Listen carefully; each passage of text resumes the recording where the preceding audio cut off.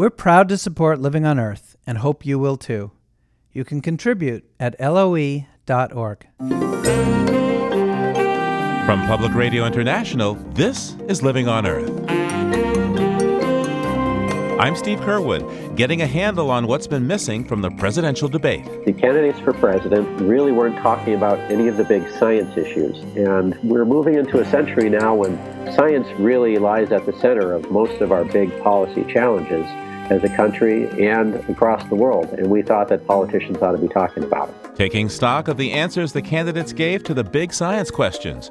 Also, in coal country, some voters see a government plot against their livelihoods. The current administration is putting coal through the EPA out of business.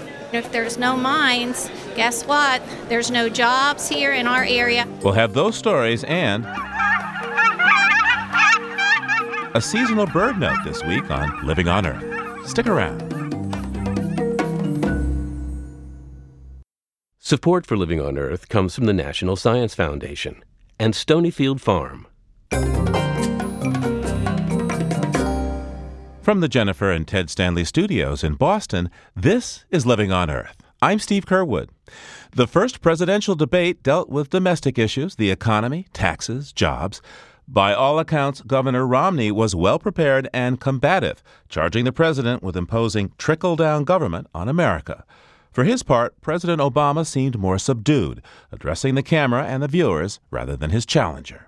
Energy was an issue addressed early, and the president saw some common ground. On energy, Governor Romney and I, we both agree that we've got to boost American energy production.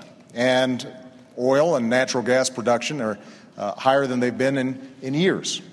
But I also believe that we've got to look at the energy sources of the future, like wind and solar and biofuels, and make those investments. But the president's Republican opponent had a different take on why oil and gas production is booming and where to look for more energy. Energy is critical, and the president pointed out correctly that production of oil and gas in the U.S. is up, but not due to his policies, in spite of his policies. Mr. President, all of the increase in natural gas and oil has happened on private land, not on government land. On government land, your administration has cut the number of permits and licenses in half. If I'm president, I'll double them and also get the oil from offshore in Alaska, and I'll bring that pipeline in from Canada. And by the way, I like coal. I'm going to make sure we can continue to burn clean coal. People in the coal industry feel like it's getting crushed by your policies. I want to get America and North America energy independent so we can create those jobs. Energy was also wrapped into the part of the debate about government deficits. President Obama said he could see some cuts. The oil industry gets $4 billion a year in corporate welfare. Basically, they get deductions that those small businesses that Governor Romney refers to, they don't get. Now, does anybody think that ExxonMobil needs some extra money when they're making money every time you go to the pump? Why wouldn't we want to eliminate that? For his part, Governor Romney attacked President Obama for his investments in energy conservation and renewable energy. You put $90 billion into green jobs. And I'm all in favor of green energy. $90 billion. That would have hired 2 million teachers. $90 billion. And these businesses, many of them have gone out of business. I think about half of them, of the ones that have been invested in, have gone out of business. A number of them happen to be owned by people who are contributors to your campaigns. Almost all the points the two candidates made are well-worn talking points in stump speeches and in the barrage of campaign ads in swing states. But the debate did bring home the point whoever is at the helm in the White House for the next 4 years will have to chart a critical course for energy and the economy.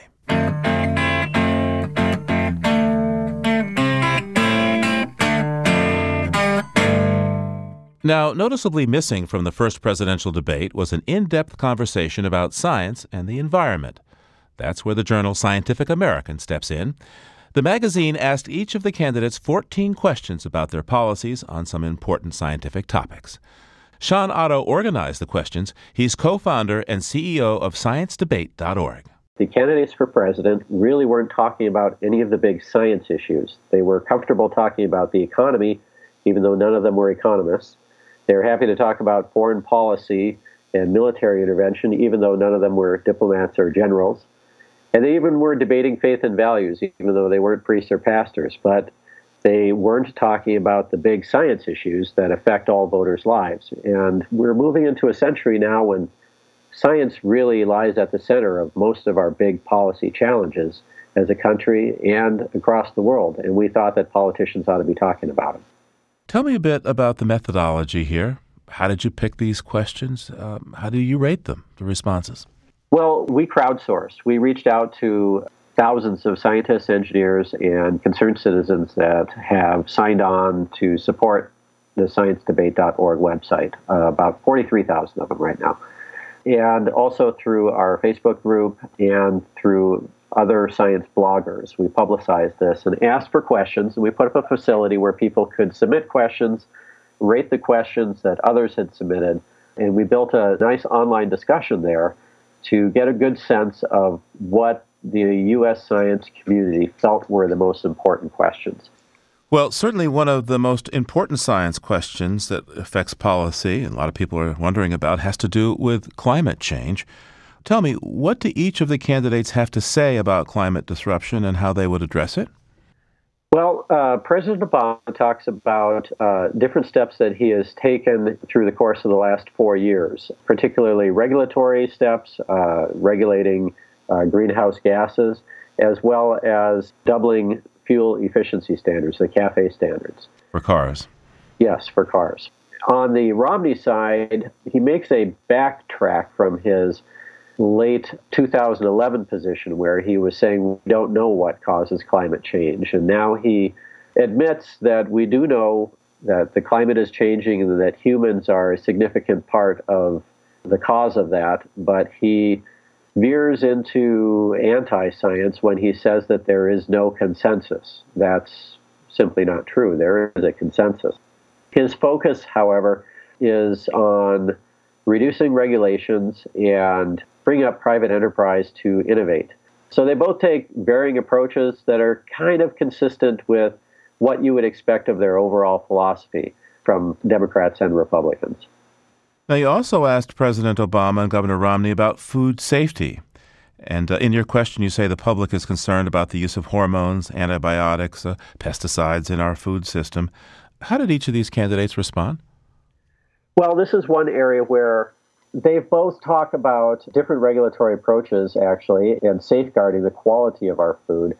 I think that the Romney approach there, again, is a little bit more about deregulation and allowing industry to self-police. He basically has the philosophy of if you get government out of the way, the industry will self-regulate to ensure consumer health. Whereas the Obama administration takes more of a consumer protection point of view. Now, the issue of fresh water was also put to each of these candidates. You framed it saying that overconsumption and pollution are endangering our freshwater supply, both domestically and internationally. How would each of these candidates secure clean fresh water? When we get into Obama's answers, he talks about a Clean Water Act, which he really pushed through in the early years of his administration, the first term. He has some significant progress to show there. Romney doesn't really offer a single specific step to improve water quality. He implies that the real problem with water quality is regulations, again. One of the quotes from his answers are that communities and businesses must contend with excessively costly and inflexible approaches that impose unnecessary economic constraints and trigger inevitable litigation. I'm wondering, is he suggesting that he would relax clean water standards?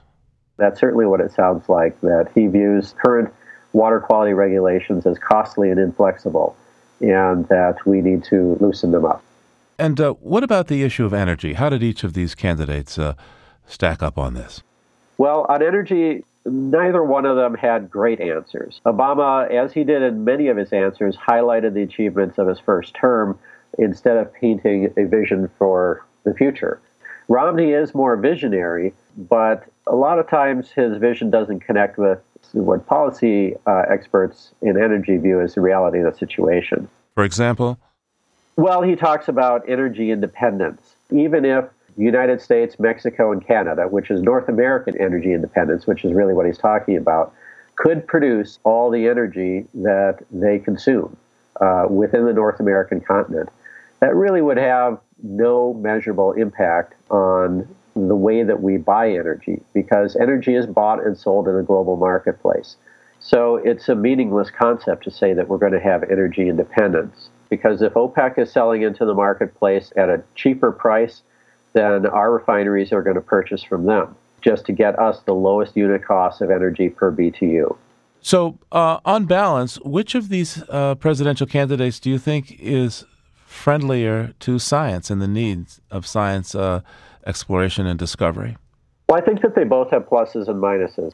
On the whole, however, Obama's answers do tend to intersect with the reality of what science is telling us a little bit more directly. They tend to be a little bit more sophisticated in their understanding of what scientists are saying the issues are. I want to thank you, Sean Otto, for taking this time with me today. You're very welcome. I'm happy to be here. Sean Otto is the CEO of ScienceDebate.org and organizes science debate questions for the Scientific American.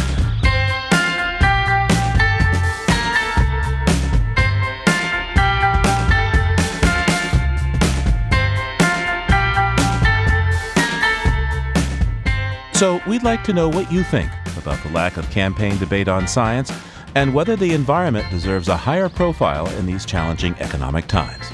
You can reach us at comments@LOE.org. Once again, that's comments@LOE.org. Or post your thoughts at our Facebook page, PRI's Living on Earth. And you can call our listener line anytime at 800-218-9988. That's 800-218-9988.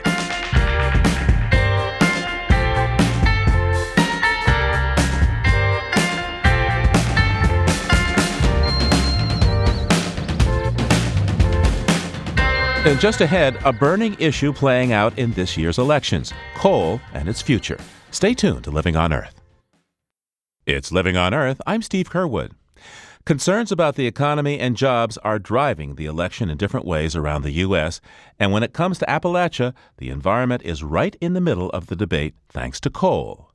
Coal faces a slew of new rules from the Obama administration. So in coal states like Pennsylvania, West Virginia, and Virginia, there are plenty of billboards, rallies, and ads as coal plants and mines shut down and new projects are stalled. But as Ann Murray of the public radio program Allegheny Front reports from northwestern Pennsylvania, there is much more to the change of fortune for coal than changing regulations.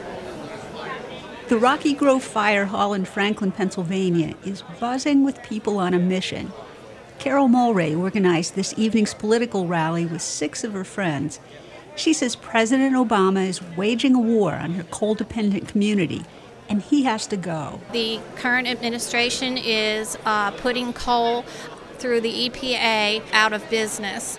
Mulray's worried about Joy Global, one of Venango County's biggest employers. They make underground mining machines, and if there's no mines, guess what? There's no jobs here in our area.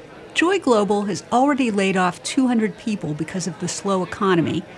Mulray thinks new EPA pollution standards unfairly target mining operations and coal-fired power plants, and more jobs will be lost.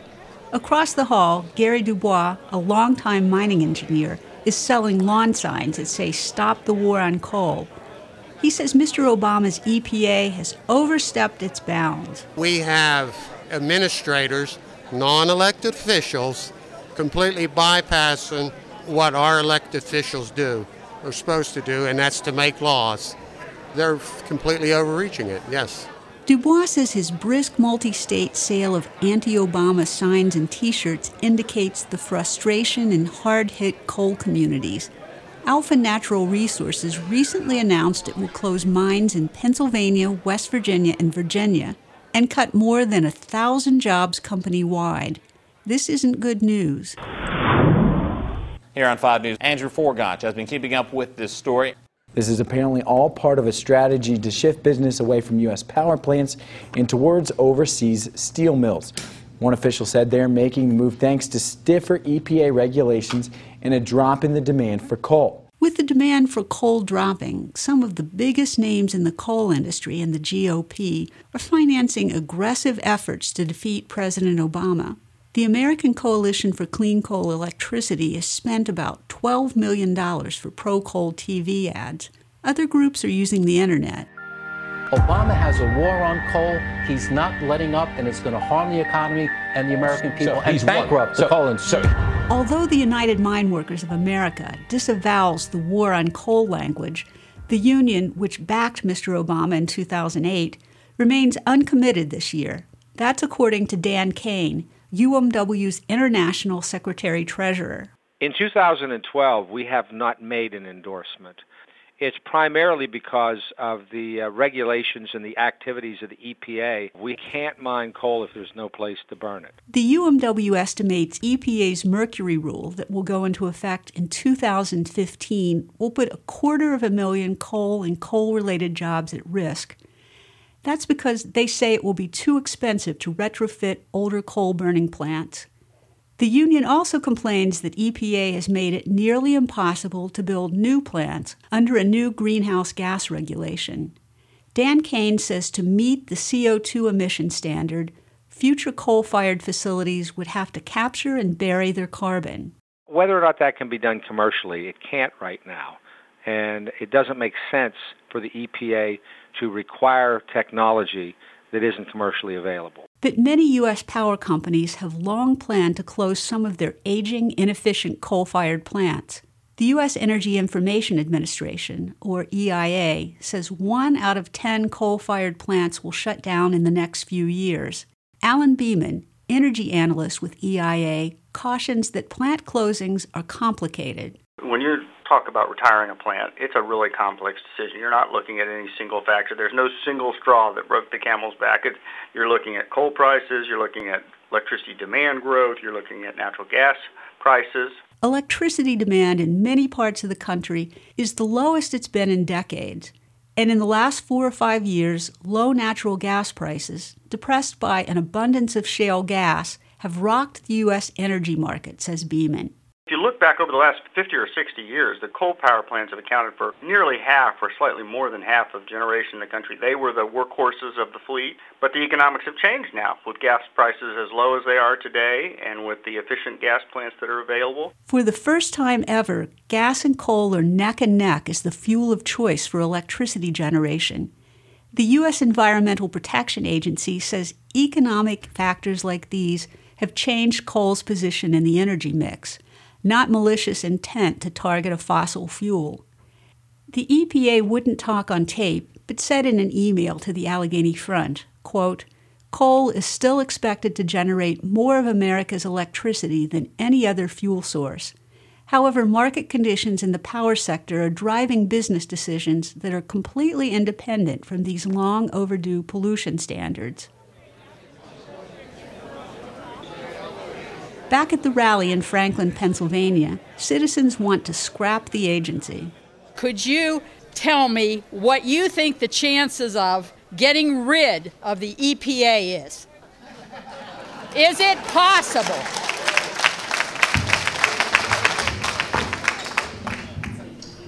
Well, everything that relies on November 6th.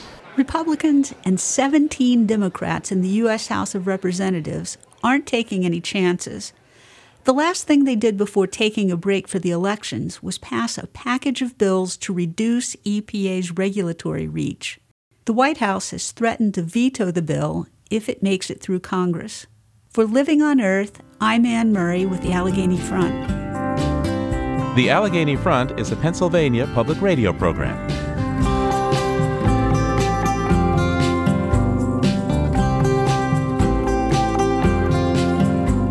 In the state of Virginia, both candidates seeking to replace the retiring Democratic U.S. Senator James Webb are playing up their friendliness to coal.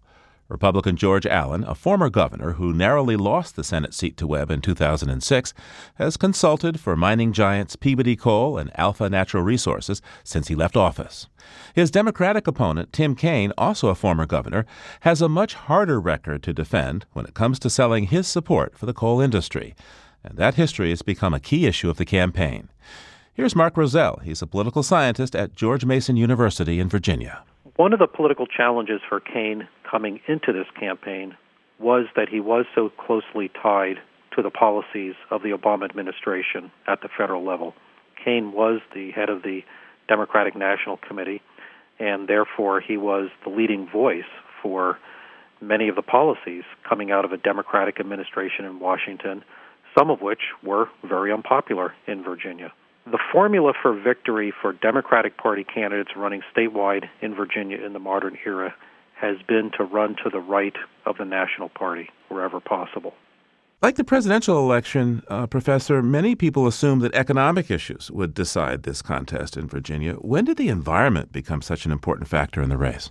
Well, the environment has been an issue in the race all along, but it's been mostly muted. There hasn't been as much discussion about environmental concerns as there has been about jobs in the economy. But Democratic candidate Tim Kaine has been running some television ads extolling his support for coal mining and the fact that his family has connections to coal mining country in Virginia and that he is supportive of the industry. And of course, this is a position that's counter to positions taken by pro-environmental groups in the Democratic Party constituencies. We're going to play that ad now. Let me point out that the ad has Tim Kaine looking down from a helicopter. This state-of-the-art coal plant in southwest Virginia, where my wife's from, created 2,500 new jobs. As governor, I supported its construction. I also support offshore energy, conservation, and innovative investments in wind and solar, which together employ more than 66,000 Virginians. That's what I call unleashing our energy potential. I'm Tim Kaine, and I approve this message because innovation creates jobs, energy independence, and a cleaner tomorrow. What do you think Tim Kaine was trying to accomplish with this ad? First of all, Tim Kaine wants to position himself as a pro-economic growth candidate. And since jobs in the economy are the leading issues in this campaign, he wants to emphasize in economically distressed areas of Virginia that he supports various industries that are important to creating economic opportunity. How has George Allen's campaign responded? The Allen campaign has argued that Tim Kaine is not authentic in presenting himself as a pro-industry type candidate, that he has taken positions more in tune with the policies of the Obama administration on environmental issues. Allen has tried to tie Kaine to positions such as opposition to the pipeline that the Obama administration had successfully stopped. And in general, Allen has portrayed himself as the more pro-jobs, pro-growth, pro-industry type candidate than Tim Kaine, and essentially is arguing that Kaine is a faker on this. I'm going to play an ad that George Allen just recently made for his own campaign. America's at a crossroads. Will we continue to decline or begin to ascend again? I envision a better future, where job creators are able to invest and grow, free of excessive regulations and taxes, where we use America's energy resources to improve our quality of life. And then let's listen to some folks who, well, have the gloves a little bit more off. The Chamber of Commerce has run a counter ad against Tim Kaine. What exactly is Tim Kaine's position on American energy exploration? Yes if, yes but, yes when, and that means no. Kaine claims he's for American energy exploration, but wants to delay it. Kaine says he's for the Keystone XL pipeline, but just not now. We do know Kaine supported cap and trade, which would have raised energy costs. Tim Kaine on energy. The more you know, the more it sounds like no. Vote no on Tim Kaine. The U.S. Chamber is responsible for the content of this advertising. The Chamber here is trying to say this guy not only is inconsistent, but you really can't trust what he says he's going to do as a candidate in this campaign. Look at his record in the past, and that will give you a more true insight into his actual beliefs about these issues. Now, the League of Conservation Voters has jumped into this with a lot of money for them. They're spending almost $1 million to send out pieces of mail to 500,000 households. Why do you think that the League of Conservation Voters is pouring money into the Kaine campaign, despite the ambivalence they must feel? I think the League of Conservation Voters feels that it's especially important to pour extra money into this campaign, given the emphasis now on environmental issues. And even though Tim Kaine has taken a position that goes against pro-environmental groups, the League of Conservation Voters believe that Tim Kaine is far better than anything that would come from George Allen if George Allen were to go back to the Senate. These interest groups understand the importance of being pragmatic and being sensible. You can't find candidates who are 100% with you 100% of the time on your issues. You have to keep your eyes on the big picture. One Senate race can make the difference ultimately as to whether it's the Democrats or the Republicans who control the Senate after this election year is over. What do polls show at this point? The latest polls show that Tim Kaine has opened up a significant lead over George Allen. The Washington Post poll, I believe, has it at 8 percentage points. One thing that has been pretty consistent throughout this election is that the polls in the Virginia Senate race have tracked very closely with the top of the ticket, so that when Barack Obama and Mitt Romney were running statistically tied, so were Tim Kaine and George Allen. And ever since Barack Obama has opened up something of a real lead over Mitt Romney, Tim Kaine also has opened up a real lead over George Allen. So something is happening right now in Virginia that's, for now at least, favoring the Democratic candidates both at the presidential and senatorial level. Mark Rozell is professor of public policy at George Mason University in Virginia. Thank you so much, Professor. Okay, thank you.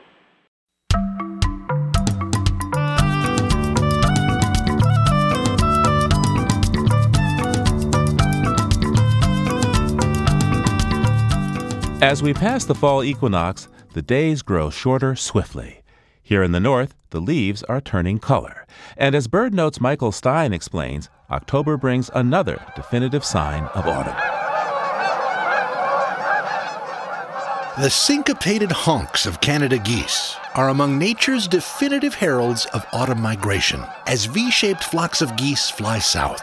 Millions of Canada geese migrate each year, although in recent decades, growing populations of non-migratory geese have remained in many parts of the country throughout the year.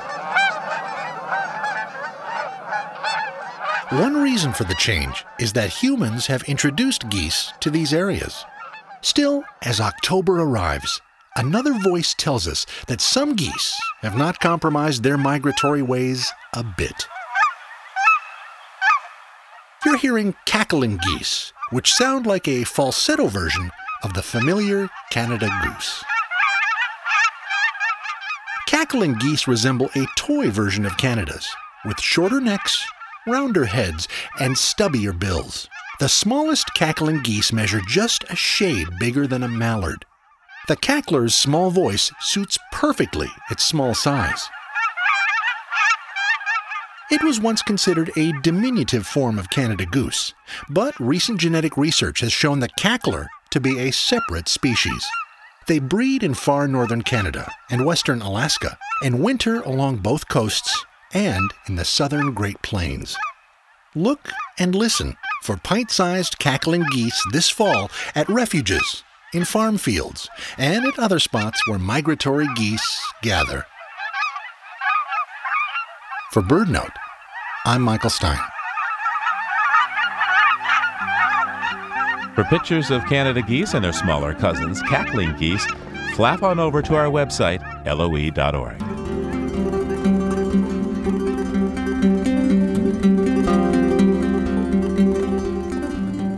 This week, we mark the passing, at age 95, of Barry Commoner, biologist, social and environmental activist, and presidential candidate.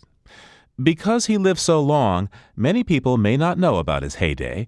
How, for example, by studying babies' teeth, he demonstrated that radioactive fallout from atomic weapons testing was getting into our food supply and endangering our health.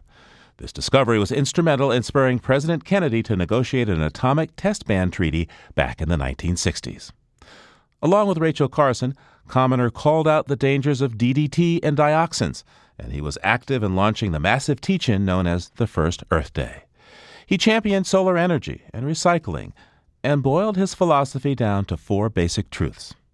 Everything is connected to everything else. Everything must go somewhere. Nature knows best.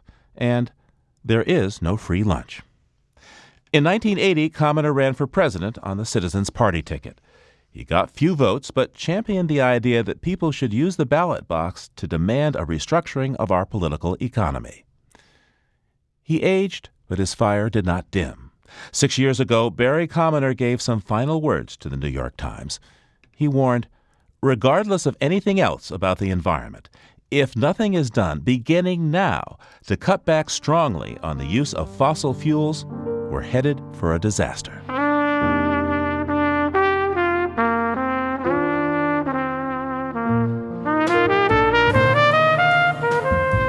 Coming up, half of the Earth's oxygen comes from tiny marine life forms, but they have some unique and surprising skills as well. Keep listening to Living on Earth. Support for Living on Earth comes from Breckenridge Capital Advisors, applying a sustainable approach to fixed income investing. www.breckenridge.com. The Grantham Foundation for the Protection of the Environment, supporting strategic communications and collaboration in solving the world's most pressing environmental problems. The Gordon and Betty Moore Foundation, and Gilman Ordway for coverage of conservation and environmental change. This is Living on Earth on PRI, Public Radio International. It's Living on Earth. I'm Steve Curwood. Plants are capable of incredible things. They supply the Earth with oxygen, sequester carbon dioxide, and provide us with shade on a hot, sunny day. And now scientists at the University of Rhode Island have uncovered a surprising new talent in a group of tiny ocean plants, the ability to run away. This remarkable discovery was made by Susanna Menden-Doyer, professor of oceanography at the University of Rhode Island.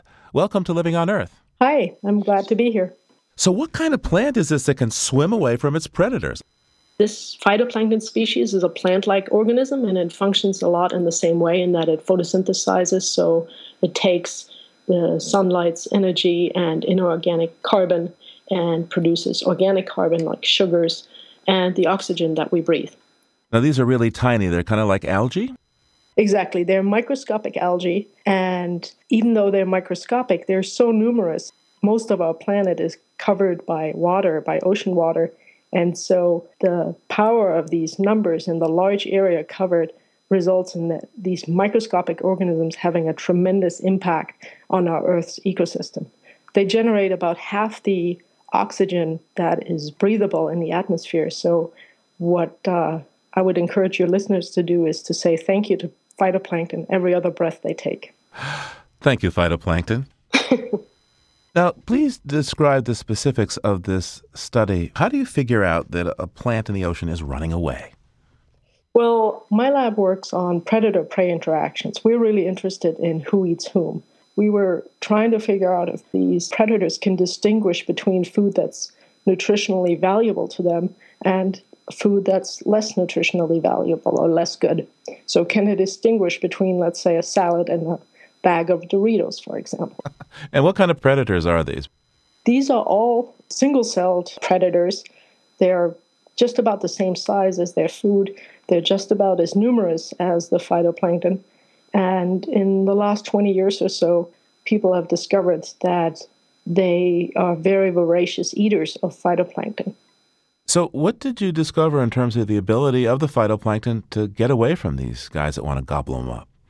What we do is we use stereo video cameras to image in 3 dimensions how these organisms move, and we do different kinds of incubations. Sometimes we just have the algae in a tank, sometimes we have just the predator, and sometimes we put both of them together. And by looking at the differences in behavior when they're together and when they're separate, we can tell things like, do they respond to each other? We also do numerous control experiments where we simply take, for example, the wash water from the predator. So they've left some chemical scent, maybe their pee in the water, and then we expose the algae to that. So we can say specifically, do the algae respond to just the chemical scent? And what exactly did you discover? What we discovered was that any kind of indication that a predator was present or had been present previously induced the alga to swim away. And we structured our water column like we find structure in the ocean, in that there are different salinities at different depths. And in this case, the alga is very tolerant of low salinities, whereas the predator is not. In our experiment, if the alga could reach an area of low salinity, we call that the low salinity refuge, then indeed the alga could survive. If we force the predator and the prey together in one tank, and we don't allow the alga to swim away anywhere, then the predator will eat all of the prey within about 1 day. If we just have the alga by itself, it can double approximately every day. But if we have an alga that can effectively flee, it can double every other day. in the presence of the predator. And that's really a key finding of this study, is that this fleeing behavior is very effective in increasing the survival of the alga. Is this behavior unique within the plant kingdom? As far as we know, we've done a thorough literature research on this, and there are many examples, of course, of plants making chemical constituents that make them less palatable or toxic to predators. There are also well-known examples of plants having morphological modifications, such as spines and thorns, that protect them from predation. But we haven't been able to find a prior example of any photosynthetic organism that has this kind of fleeing behavior. And what's the name of this alga? I'm out of here alga? Is that the name of it? Yeah, we should rename it. It's called Heterosigma akashiwo. And akashiwo, I believe, means red tide in Japanese. Uh-huh. What do you think is the significance of these findings in the bigger picture of what happens in the ocean? As an oceanographer, when I go out to sea, I often look out at the ocean and think, how are we ever going to figure this out? Because you have thousands of species that are interacting in a really dynamic environment. And here we can have these observations of microscopic cell-cell interactions that can really help us understand a large-scale process, such as how these phytoplankton live and survive. And I think that is really a highlight for me, because it gives us hope we can unravel the complexity of marine food webs. What's next now? The next thing we would really like to do is look at other phytoplankton species. We don't know if this is a common or an uncommon behavior.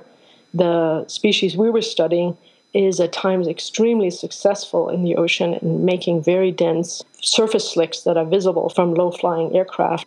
Part of what motivated our study was to say, why is this species so successful? So we would like to look at other species to see, are they equally able to flee from predators? Or is the success of the species that we studied partly due to the fact that it can flee from its predators? Susanna Mendendoyer is a professor of oceanography at the University of Rhode Island. Thanks so much for taking this time with us today. It was my pleasure. I was really glad to be here.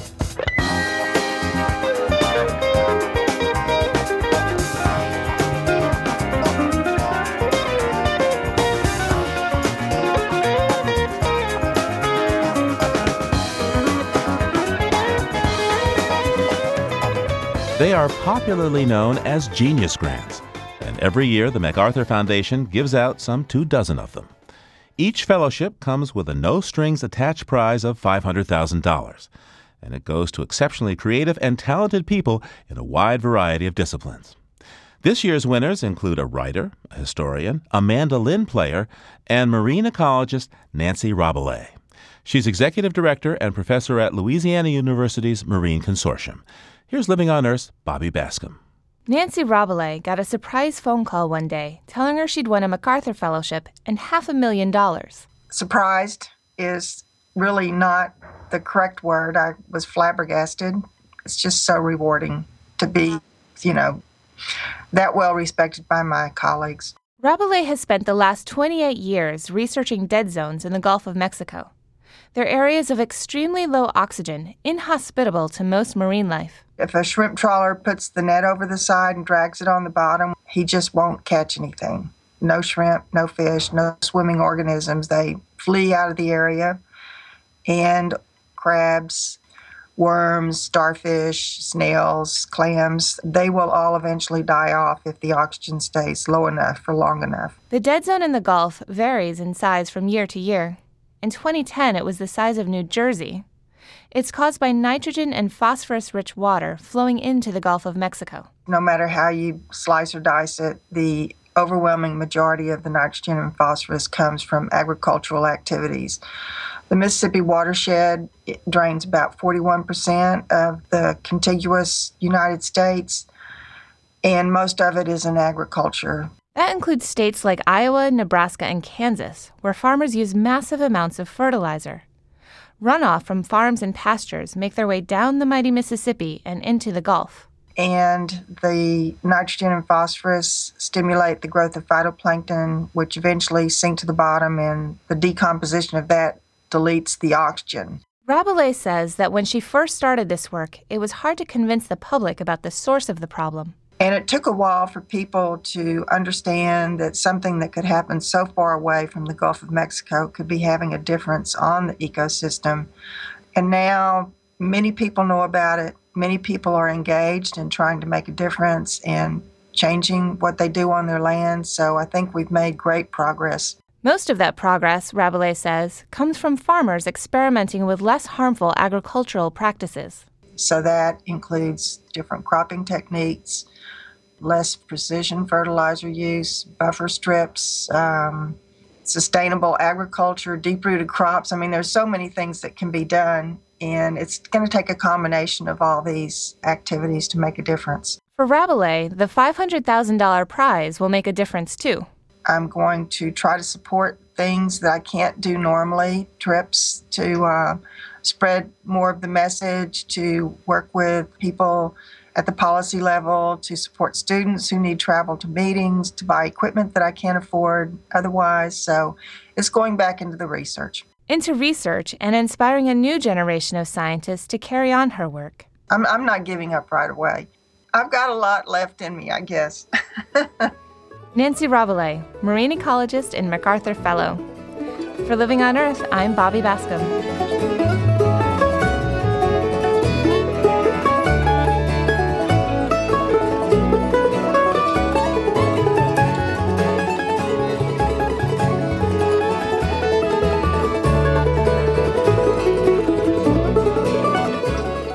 From the symmetry of ferns to spiraling nautilus shells, there are patterns in nature wherever we look. But scientists at the Argonne National Laboratory have turned to music to reveal patterns in the ocean otherwise invisible to the human eye. Joining us now from the Argonne National Lab just outside Chicago is the biologist responsible for what he calls microbial bebop, Peter Larson. Welcome to Living on Earth. I'm glad to be here, Steve. Thank you for inviting me. So, where did you get this idea to represent microbial data musically? First of all, my principal job is to represent complex data sets in a way that reveals patterns that are intuitive to a human viewer. There have been other recent attempts to make audio versions of complex data. These have been from DNA sequences, protein sequences, as well as things like earthquake data. So it was an interesting opportunity to approach a very complex data set from a novel direction. What's the study that produced this data? The particular study is a long-term environmental project at the Western English Channel. Particularly, this data comes from a single location, the L4 station. And can you describe exactly what the data is all about? The L4 station is a automated buoy. It automatically collects data about the physical parameters of the ocean, temperature, salinity, chlorophyll. For the last decade or so, scientists in that area have been regularly going out and sampling the microbial diversities of that location. So we have a long-standing time course of microbial population diversity at a single location in the ocean. So we've got time, we've got microbial presence, we've got temperature, we have salinity, all of those things rolled together. That's right. How did you turn this data into music? One thing that I wanted to get most out of this kind of approach was to highlight relationships between two different kinds of data. So in most of the pieces that we have posted, the melody is derived from a numerical measurement, such that the lowest measure is lowest note, the highest measure is the highest note. The other component is the chords, and the chords map to a different component of the data. A particular combination of data will sound different to a human listener if it's played in the key of temperature than it would if it was played in the key of phosphorus. The key of temperature versus the key of phosphorus. Exactly. Okay, got your ears ready? Absolutely. All right, let's go ahead and play a few of these songs for you. First, we have this microbial composition called Bloom. So what we're hearing here is the measurement of microbial abundances of microbes that are typically very low abundance in the population, but occasionally bloom to become major players in the population. So we're listening to 10 years of microbial data. Each measure in this data is a single observation. 12 observations per year, 7 years the entire set. On occasion, you'll notice that the normally low melody notes will give a little spike, high note, that maps to a bloom of microbial abundance of a particular bacterial species.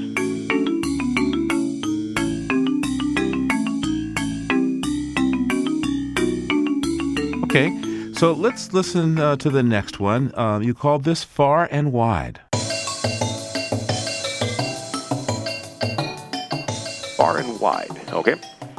So in this case, we are hearing the abundance of a single microbial species. This one is called Rickettsialis. Rickettsialis is the most commonly observed bacterial species in this location in the ocean.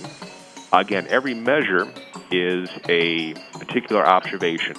The chords in this case are derived from day length and water temperature. We added some additional information to this one. Every time you hear that cymbal crash, that is an observation at which Rickettsialis is the most abundant microbe at that particular observation.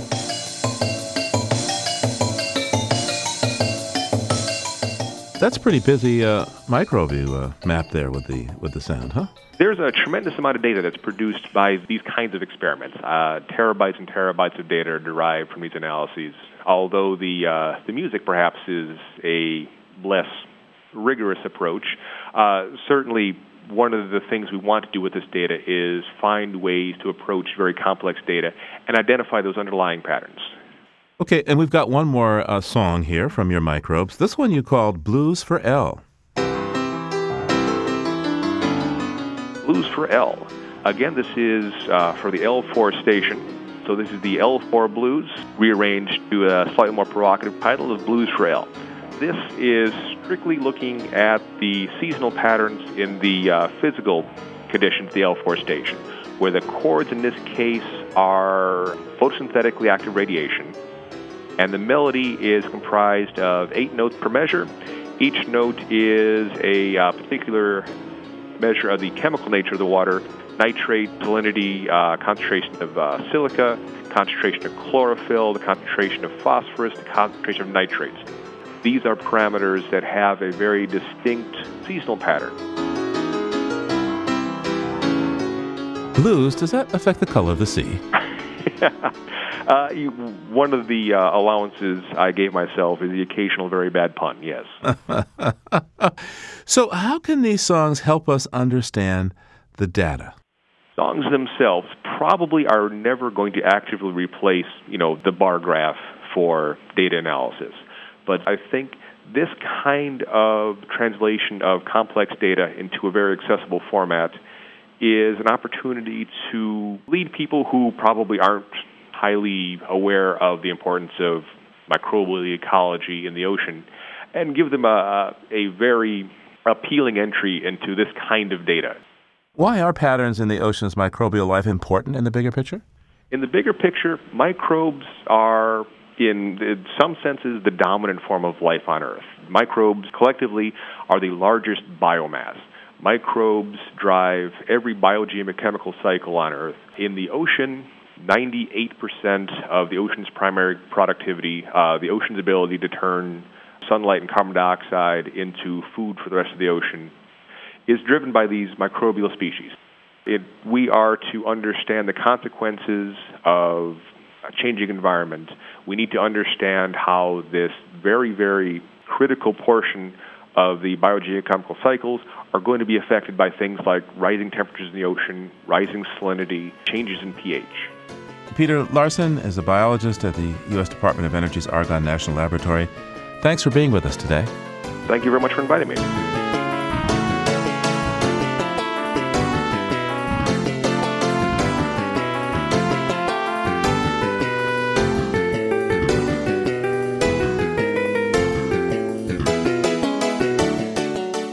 On the next Living on Earth, the UN's forest preservation and emissions reducing policy called REDD is paying off. Even though REDD doesn't actually have a fully formed international mechanism, we've had about 1.5 billion tons of emissions reductions just from the states of the Brazilian Amazon. The controversial REDD path to a green planet next time on Living on Earth.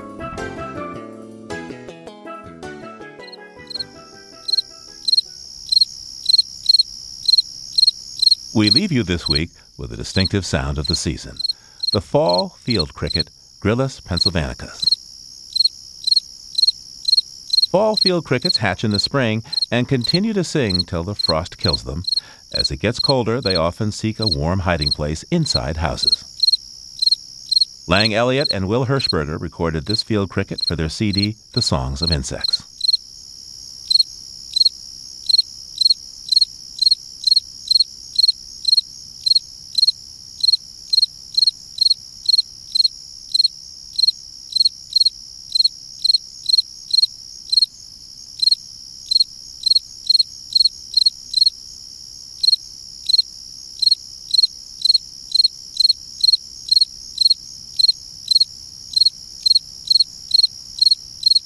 Living on Earth is produced by the World Media Foundation. Bobby Bascom, Helen Palmer, James Kerwood, Megan Miner, Gabriella Romano, and Sammy Souza all help to make our show, and so does our intern, Emmett Fitzgerald. Jeff Turton is our technical director. Allison Lirish-Dean composed our themes. You can find us anytime at LOE.org and check out our Facebook page, It's PRI's Living on Earth. I'm Steve Kerwood. Thanks for listening. Funding for Living on Earth comes from the National Science Foundation, supporting coverage of emerging science. And Stonyfield Farm, organic yogurt and smoothies. Stonyfield invites you to just eat organic for a day. Details at justeatorganic.com. Support also comes from you, our listeners, the Go Forward Fund, and Pax World Mutual and Exchange Traded Funds, integrating environmental, social, and governance factors into investment analysis and decision-making. On the web at paxworld.com. Pax World for tomorrow. PRI, Public Radio International.